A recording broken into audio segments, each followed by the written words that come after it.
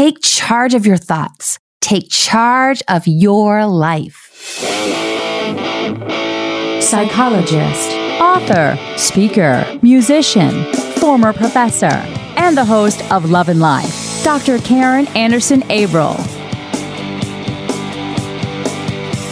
Welcome to Dr. Karen Love and Life. I'm Dr. Karen Anderson Averill. Of all the hot topics out there that get women talking, one of the diciest is the biological clock. And I found this out firsthand recently when I started a series of Instagram posts on the topic of the biological clock throughout the lifespan. Collaborating with me were two other therapists, Bruni Getchell and Allison Seponara. We were astounded by the responses we got. We knew it was a hot topic. We knew that we heard a lot from our followers and from our clients. We knew that it was something that really struck a chord or hit a nerve with most of us at some point in our lives. And because you guys had so much to say about it, we decided it was a subject that needed its own podcast episode. So that's what we're doing today. This quarter, Love and Life lends a hand to 11th Candle Company. All proceeds from the sale of my book, Single is the New Black, Don't Wear White Till It's Right, will go to 11th Candle Company's Legacy Foundation. To hear more about the incredible work Amber Runyon is doing to help women escape sex trafficking, please take a listen to my podcast interview with her. It's episode 42, How Does a Candle Company Combat Human Trafficking? 11th Candle Company. Check them out at 11thcandleco.com and be sure to use promo code TAKECHARGE to receive 20% off your entire purchase. So, of course, we'll start with a little research. And as I was looking through some of the studies on the biological clock, one of the things that typically we think of the biological clock as it relates to women's fertility. That's kind of the traditional notion that we go with when someone brings up the term. Although, as we looked at in the series, the biological clock actually affects us throughout the lifespan. But one thing we should clear up is that fertility, there's a lot of misconception about, no pun intended, about women's fertility. And according to psychology professor Jean Twenge of San Diego State University, much of the common understanding of women's fertility was derived from studies from French birth records collected from 1670 to 1830. Which makes absolutely no sense when we take into consideration modern health and modern medical procedures and things like folic acid and fertility treatments. Another encouraging study by David Dunson, who is a biostatistician at Duke University, found that really a woman's fertility does, of course, decline with age, but it's much less than the common belief. For example, Dunson found that for a woman who's between the ages of 35 to 39, her fertility 2 days pre-ovulation is equal to that of a 19 to 26-year-old's fertility 3 days before ovulation. So the takeaway message here is, yes, maybe you have fewer days that you're at peak fertility as you get older, but Dunson's research provides some encouraging findings for women who are racing against the clock, which we'll get into in much more depth in just a few minutes.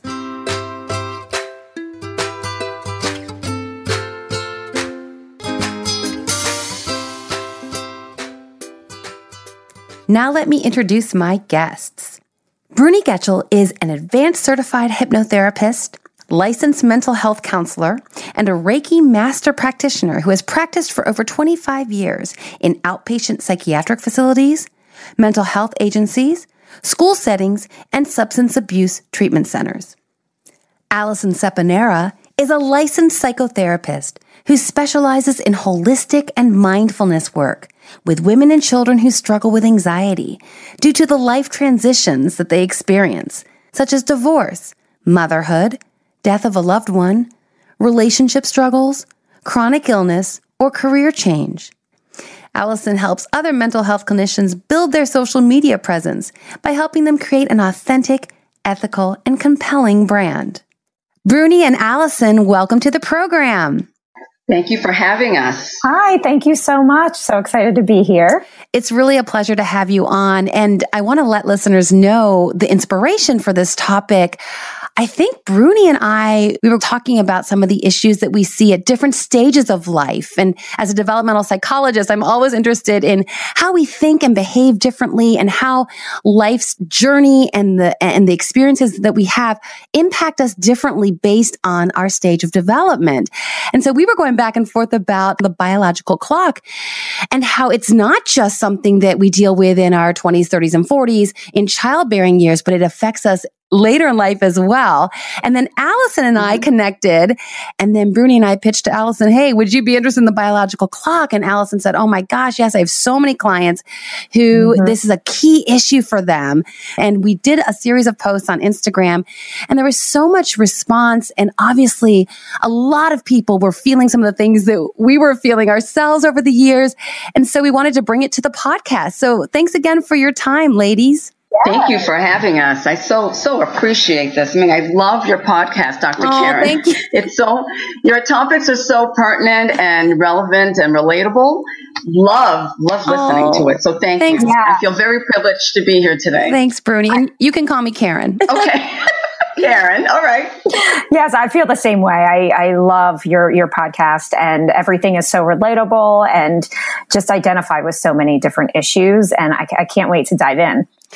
Great. Well, no, thanks for the feedback. And I know you guys are psych nerds like me. So it's been really fun to kind of take my professor realm, that whole part of my identity, and bring it to the broader audience and take some of the psych research that I think is fascinating. And I'm always convinced if people are presented research in the right way, they'll also find it fascinating.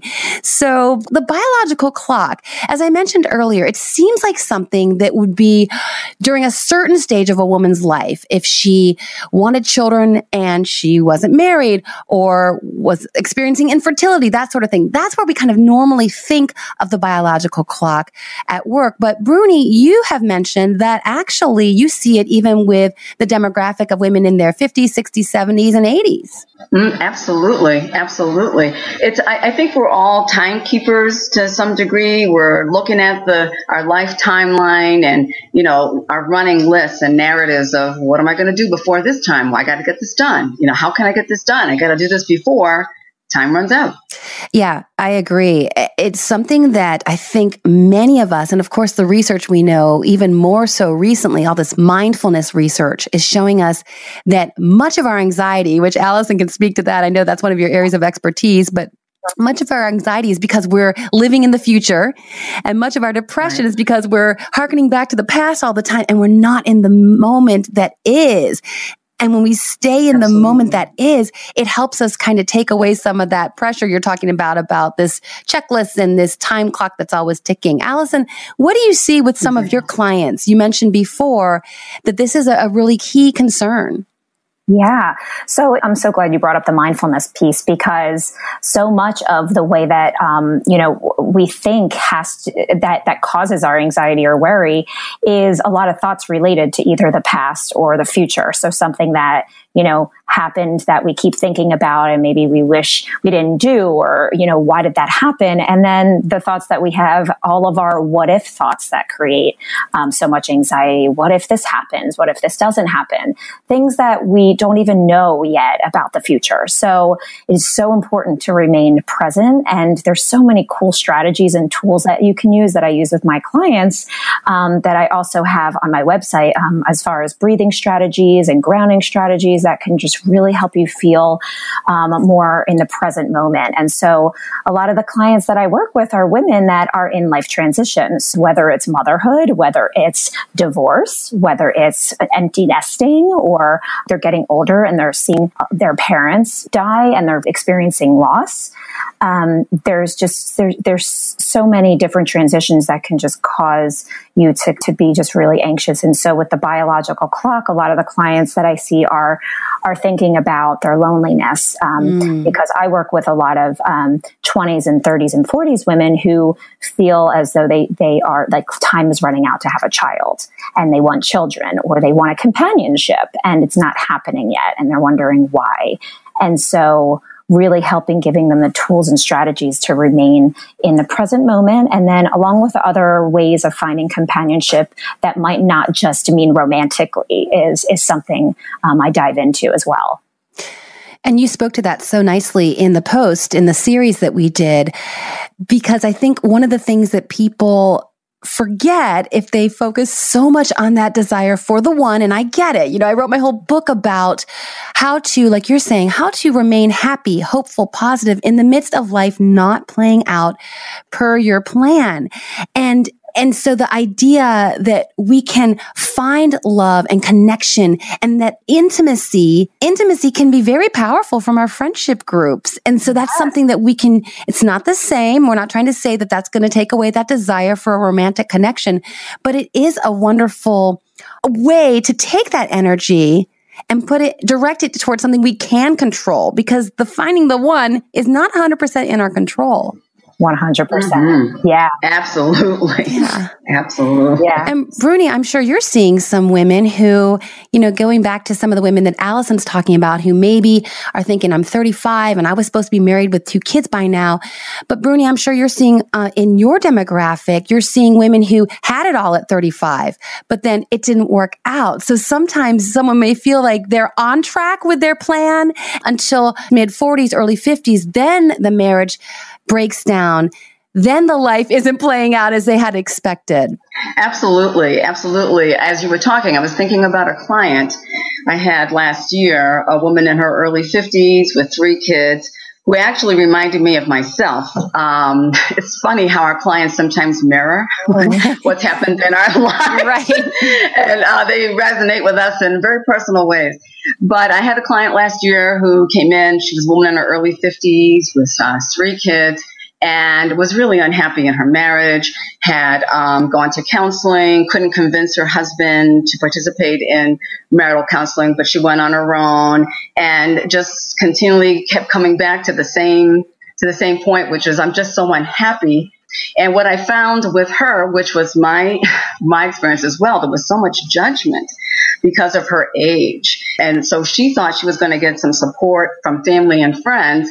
And she said when she went to her mother and said, I'm going to get a divorce, her mother quickly shouted at her and said, "Are you kidding me? You're no spring chicken. What are you? Oh my God. What are you doing? How are you going to find a man now? How are you going to support yourself? How are you going to do this?" And so I remember that appointment very clearly. I was just shaking my head thinking, oh my God, this was my mother too. Yeah. she said the same thing. Right. But, so I think part of this whole pressure, this biological clock pressure, comes externally, comes from people who in your lives who are looking at societal norms and trying to impose and infuse their expectations and their values of what you're supposed to do, when you're supposed to do it, how you're supposed to do it. But we kept coming back to, what's in your heart. And so we talked about how, when you stay in a loveless marriage for a long period of time, you eventually become very resentful of each other. And then in time, I think that seeps into contempt. And there's a breakdown. There's a real breakdown. I wrote an article a couple of years ago called Moringle. I think I sent it to you, Karen. It was my little play on words with partners who stay married who are not connected, who are not emotionally connected. So they're married, but they're single. Yes, I remember. You did, yep. So I call them Moringles. And these are couples who stay married for reasons other than love. My client was in that space, and she even said to me, "I don't know, can I start over at 50? Is it possible that I could find love at this age?" So the biological clock definitely affects us all in so many stages and ages of our lives. And I just want to jump in for a second because I see, even some of my older women clients be in the same types of situations where they're in this marriage. And I'm thinking of one in particular where she has been married since, I would say, she has known him since she was 14, 15. And she's been married. She's been with no one else. And she's been living a life, and she has 2 children, living a life exactly the way you described. No fulfillment, really, really just not in love. And it sometimes is just so hard and I'm just saying, as far as myself, I'm not married and I do feel alone and lonely sometimes, but I can't imagine that there's nothing harder than being in a marriage where you're so alone. It is so heartbreaking. And it's one of the reasons I wrote my book, because I do feel, and you guys are both speaking to it, I do feel that we see, especially women, because we are still in this new millennium, we are still primarily valued by our relationship status. We are. Absolutely. Men can be single for forever, and there's no pejorative term for them, right? They're just a swinging single bachelor. But a woman, after a certain, right? He just can't be nailed down because, he's got to party down all the time, right? But a woman is a spinster or an old maid. No one wanted her. I mean, there's a lot of that societal notions that we buy into, whether we want to or not. We don't want to. We try to resist them, but we have to be very intentional about telling ourselves, is this about what I really want? Or is this some expectation that I'm trying to step into? Which, like I mentioned, that's one of the reasons I wrote my book, because I am so fearful of someone, as Allison was mentioning, someone who's been in a relationship with someone from such a tender age. It's very difficult. And we know, developmentally speaking, that our brains aren't even fully formed till our late 20s. And so to make a major life decision and essentially grow up with someone and then at 30 go, I don't think I had a clue as to who I was when I partnered up with this person. And it's clear now in my early adulthood that we are not a match, but here we are, married with kids. So I'm always trying to catch people before they make that life decision and make sure that they're making the decision for the right reason, not because it's someone's timetable that they need to satisfy. Dr. Karen Anderson Abril. I'd love to connect with you on social media. On Instagram, I'm at Dr. Karen, Dr.Karin.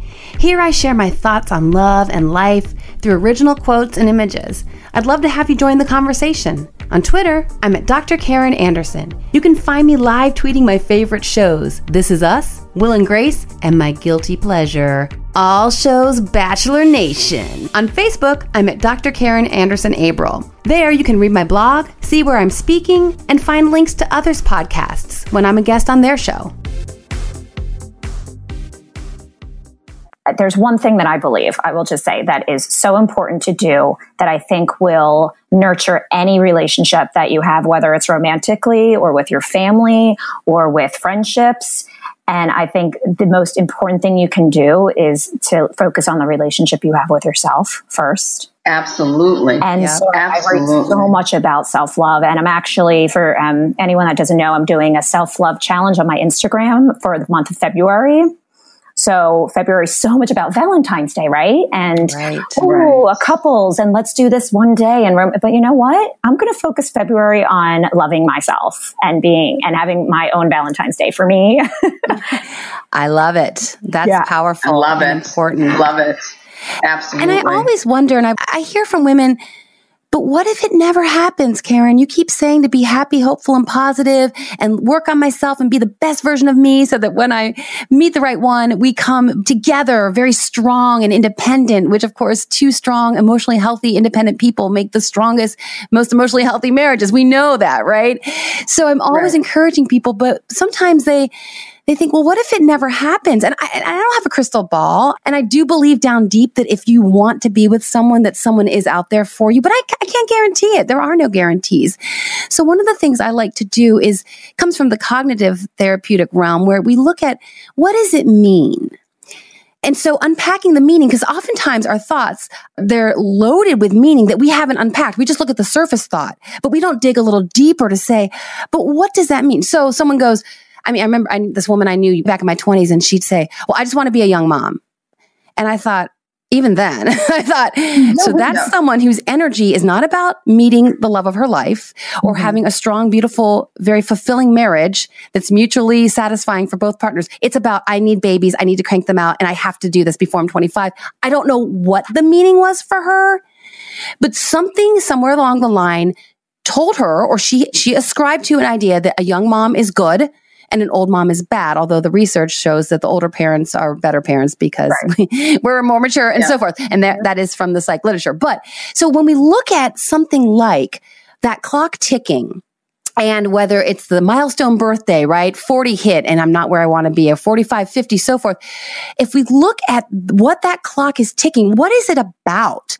And figure out that's what was behind it. Because if we look at the meaning, then we can choose to continue to play into that meaning and give it energy, or go, actually, I can think of this as meaning something entirely different. Well, I think something you said earlier, I'm big on looking at core beliefs.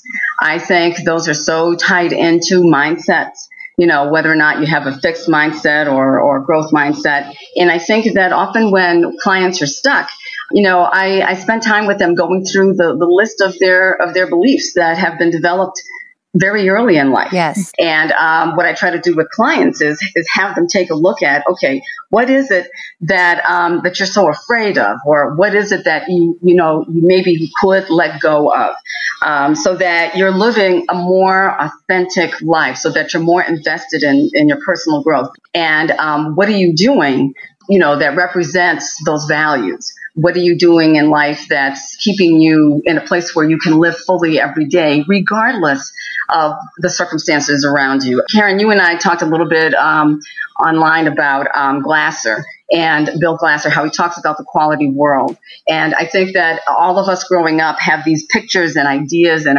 images in our head about what life is supposed to look like. Right. At a certain age, you're supposed to do this. At a certain age, you're supposed to do this. At a certain age, you're supposed to do that. And I think sometimes people get stuck when those images and those pictures somehow don't come through. They're so disappointed that, well, it didn't work out. It didn't quite work out. Okay, maybe not that particular image, not that particular story, but we all have the ability to start over, to turn the page and reframe. And I know, Karen, you've talked about that a lot on your podcast, to be able to reframe as gracefully as I can and then start a whole new story. Well, no, the value is then what is the underpinning for the meaning, right? Which is then the underpinning for the thought, and which is the underpinning for the emotion. So it's all there stacked up on top. Right. Exactly. And I want to just, because you mentioned a reframe, which is such a powerful tool, but for someone who's not really familiar with what we're talking about here, let me give an example just to concretize it. So a reframe, for example, I had to use when I called off my wedding at 34, because initially the meaning I gave to that was, I'm a failure. I'm 34 years old and I stayed in a relationship with a man who I wasn't crazy about from the beginning, but I did it because of all the expectations we've been talking about this entire episode. But he was a good guy on paper and a good guy in real life too. I just meant on paper, he looked like the perfect fit. And so I tried to convince myself that it was my problem that I couldn't be excited and enthusiastic about this relationship. So I've tried to force it for 4 years. And so when I called it off, initially, I saw that as a failure, and I'm a psychologist, and I should have known myself better than to stay in a relationship that I wasn't passionate about. And I felt like a bad person. I felt like I disappointed my family. I disappointed his family. I broke his heart. I felt horrible. Now, the reframe I finally had to come to, which was powerful and finally helped me move through my grief, I had to reframe it that the most loving, kind thing I ever did for this man, who I did love, by the way. I wasn't in love with him, but I loved him and cared about him. The most kind, loving thing I ever did for him was to call off that wedding, so that he was freed up to meet the love of his life, who was not me. Yeah. Once I reframed that in that way, I was able to move on. And it's true, by the way. A reframe isn't just putting a little sunny spin on something. It is true. No, it's true. Allison, I'm wondering if you've been able to use reframes with some of your clients in terms of the issues we're talking about. 100%. So something that is so common in the women that I see, because I do see a lot of single women that are in their late 30s, 40s that also don't have children. And there is this really big, intense fear of being alone forever. Absolutely. Very much this intense fear. And that's a lot where their anxiety comes from. And, when you're talking about the thoughts that we have, so I do a lot of cognitive behavioral work. We focus a lot on the thoughts that are behind those core beliefs. Mm-hmm. And what are the intense thoughts that are so loud in your mind all the time that are kind of keeping you paralyzed in this lifestyle? And so it is huge, the mindset shift and the rewiring or the reframing that we can do. And And, it's so powerful when you actually recognize that it works, Yeah, and absolutely. You need support. I see my own therapist for this. It's amazing when you actually, and empowering when you feel like it's starting to work, because the reframe they are true. It's just starting to believe that they are. And so that intense fear of being alone, someone might have a lot of racing thoughts about, dying alone. They're in their 30s. Sure. And they're scared of, dying without a husband or with children. Like, who's going to take care of them later in life? Like, if they get older, do they have, they don't have a brother and sister, where do they fit in? It's so huge too, because when I talk so much about finding community in your 30s and 40s and even older, outside of your, even if you're married, outside of your family, finding community where you feel people understand you, even if they're not in the same exact lifestyle as you. What kind of community is out there? For me, it's yoga. I have a yoga studio that I'm obsessed with in Conshohocken, in my town that I live in. And, it's such a huge part of my life, and they're my community, and for a lot of different things. And I've met so many amazing people.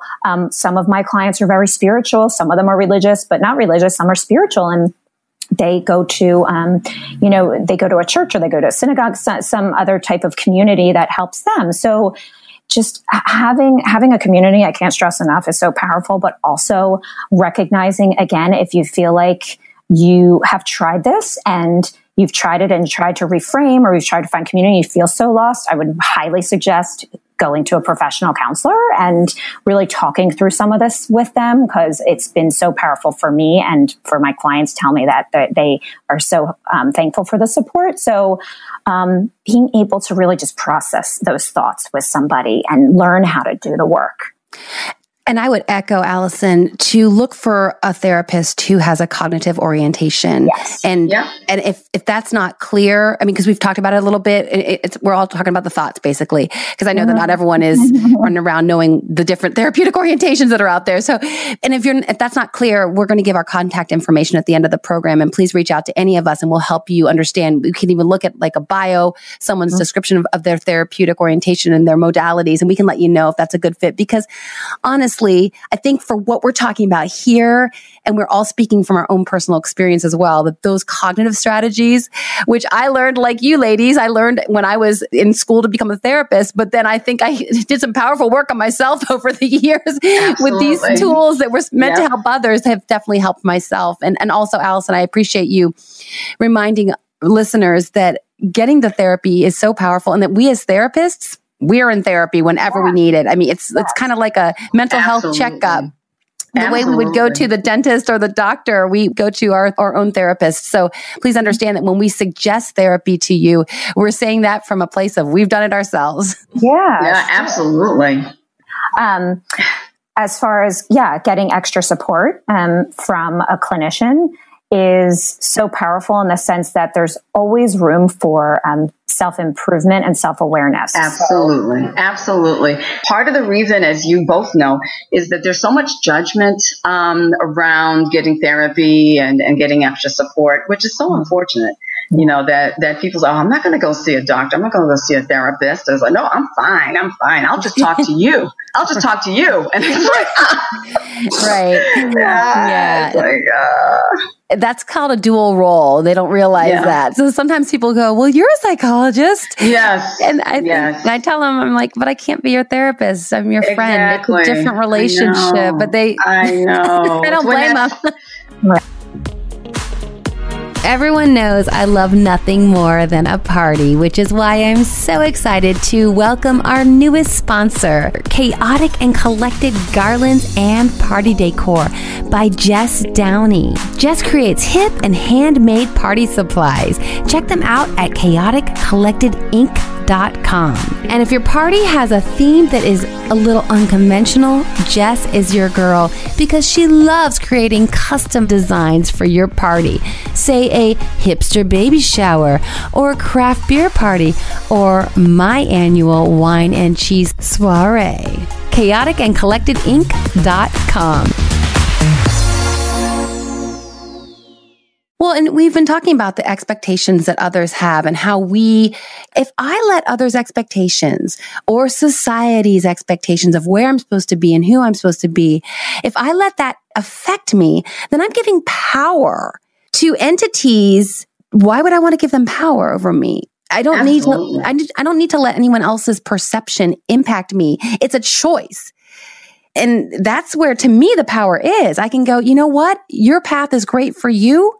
And I respect your choices, but I prefer to keep my path and the meaning that I ascribe to my journey. I prefer to keep that power in my own hands. And I don't know if that's helpful for clients ever, but I know for me over the years, I've been thinking, gosh, I'm giving away my power. I don't know why I'm doing that. I know.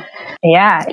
You're in control of a lot of your life. You are. And yeah, absolutely. With the women that I work with that are single, a lot of times, they're looking at external things that are happening and blaming those things for them being alone or, all of the experiences they're having, whether it's from online dating or anything, there's always something that's happening that is not giving them the results, and then we talk about kind of solutions for that. Right. When you're single at my age, you do have to kind of navigate through comments like, oh, she's still single. Why are you still single? And aren't you afraid to be alone? Aren't you afraid to be alone in your apartment, in your condo? Why aren't you out there? And then you hear like a spinster, an old maid. It's just, right. It can be tough out there, a jungle out there with judgment. Yeah.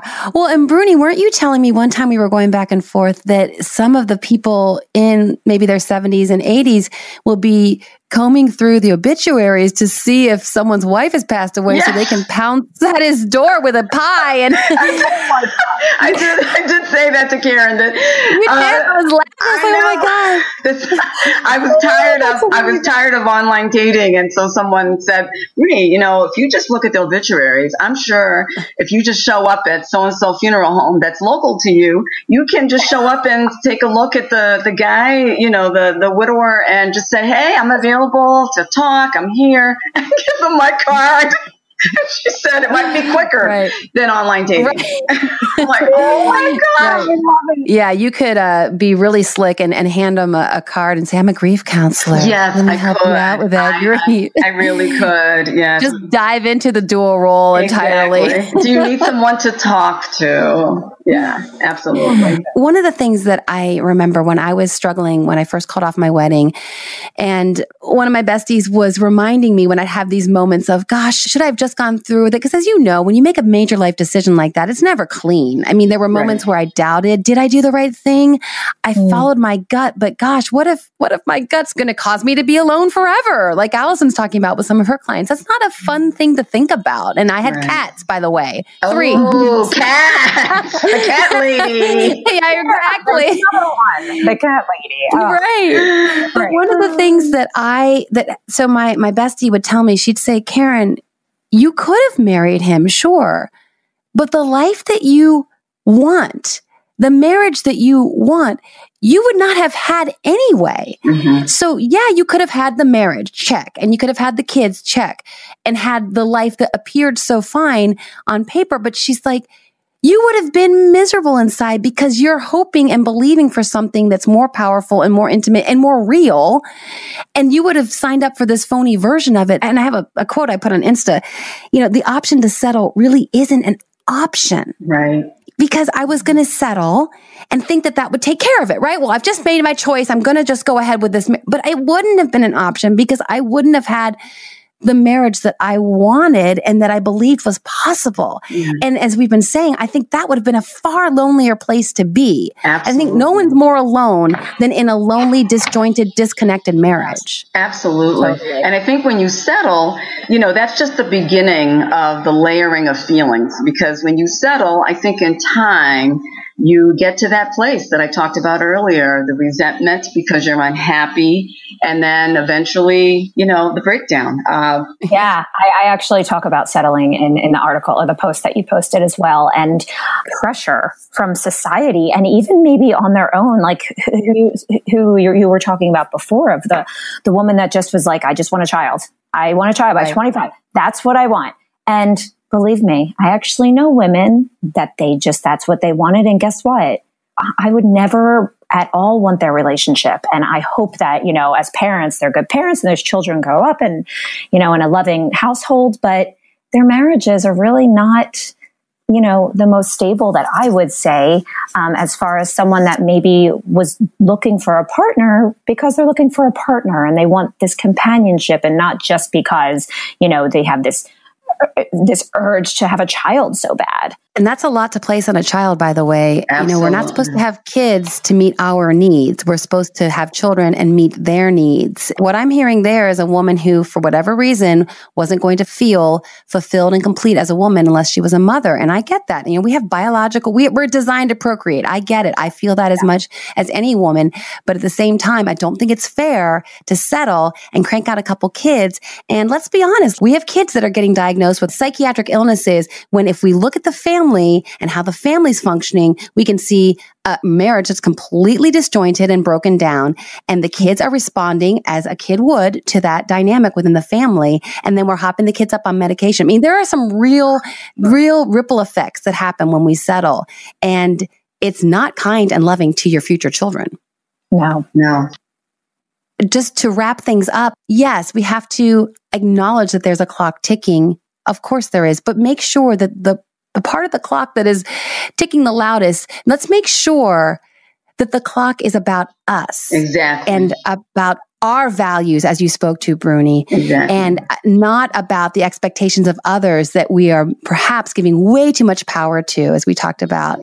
Are there any parting thoughts or takeaway messages you'd like to leave with listeners? And then, of course, I want listeners to know where to find you and to take advantage of Allison's February deal.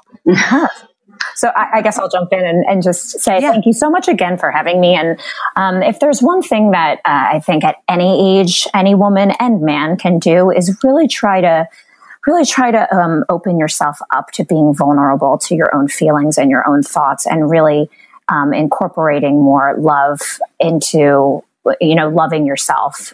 I don't know if you guys are fans of Brené Brown, but The Gifts of Imperfection is one of my favorite books, and it's just loving and embracing all that you are. And if you can just do that, then your relationships should be a breeze. Yeah. Should be. I don't know if they will, but if you love yourself, maybe you'll get through a more challenging time. It's a solid first step. Absolutely. Yeah. Everything you said, Allison, was absolutely right on. But what I will add to that is that our lives are a big deal. And we need to invest in ourselves, like you said, like we said earlier. It's important to make self-care a priority in your life. And when you take care of yourself, it's you're investing in your personal growth, because you don't want to be stagnant. You want to shift and you want to grow with every stage and every age in your life. Even at my age, I'm still learning new things. I'm trying to maintain this growth mindset. I just started doing the Insta stories. I'm so excited. I am. And I write in my blog about the bucket list. And it's just so funny, the pressure for people in my age group have with this bucket list, that I even said to Karen that I feel like there's bucket list shaming. Because if it's like the Holy Grail, it's Hollywoodized. And if you're not doing these real exotic, exciting things at my age, then, oh my God, you're going to run out of time. What? You got to take care of you. Thanks again, ladies. And where can listeners find you if they want to connect with you further?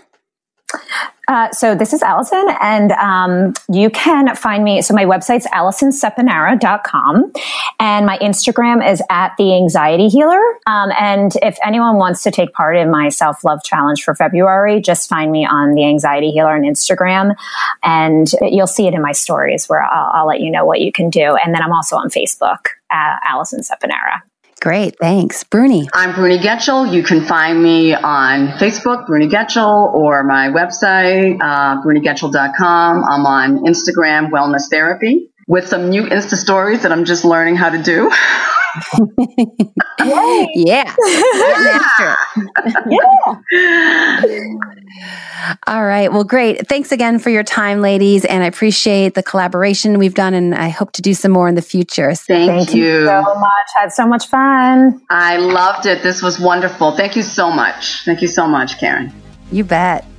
So the Love and Life hack for this week is the clock is ticking.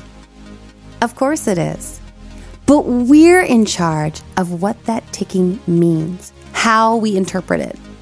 We can look at it as a thump, thump, thump that's forcing us into making decisions that aren't for us, or we can just listen to it and notice it and let it be and not let it control us.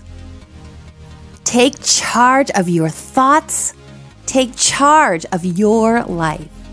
This is Dr. Karen Anderson Abrol.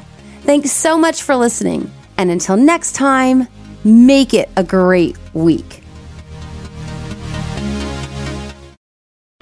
Dr. Karen Love and Life is produced by Tim May and host and executive producer Dr. Karen Anderson Abrol.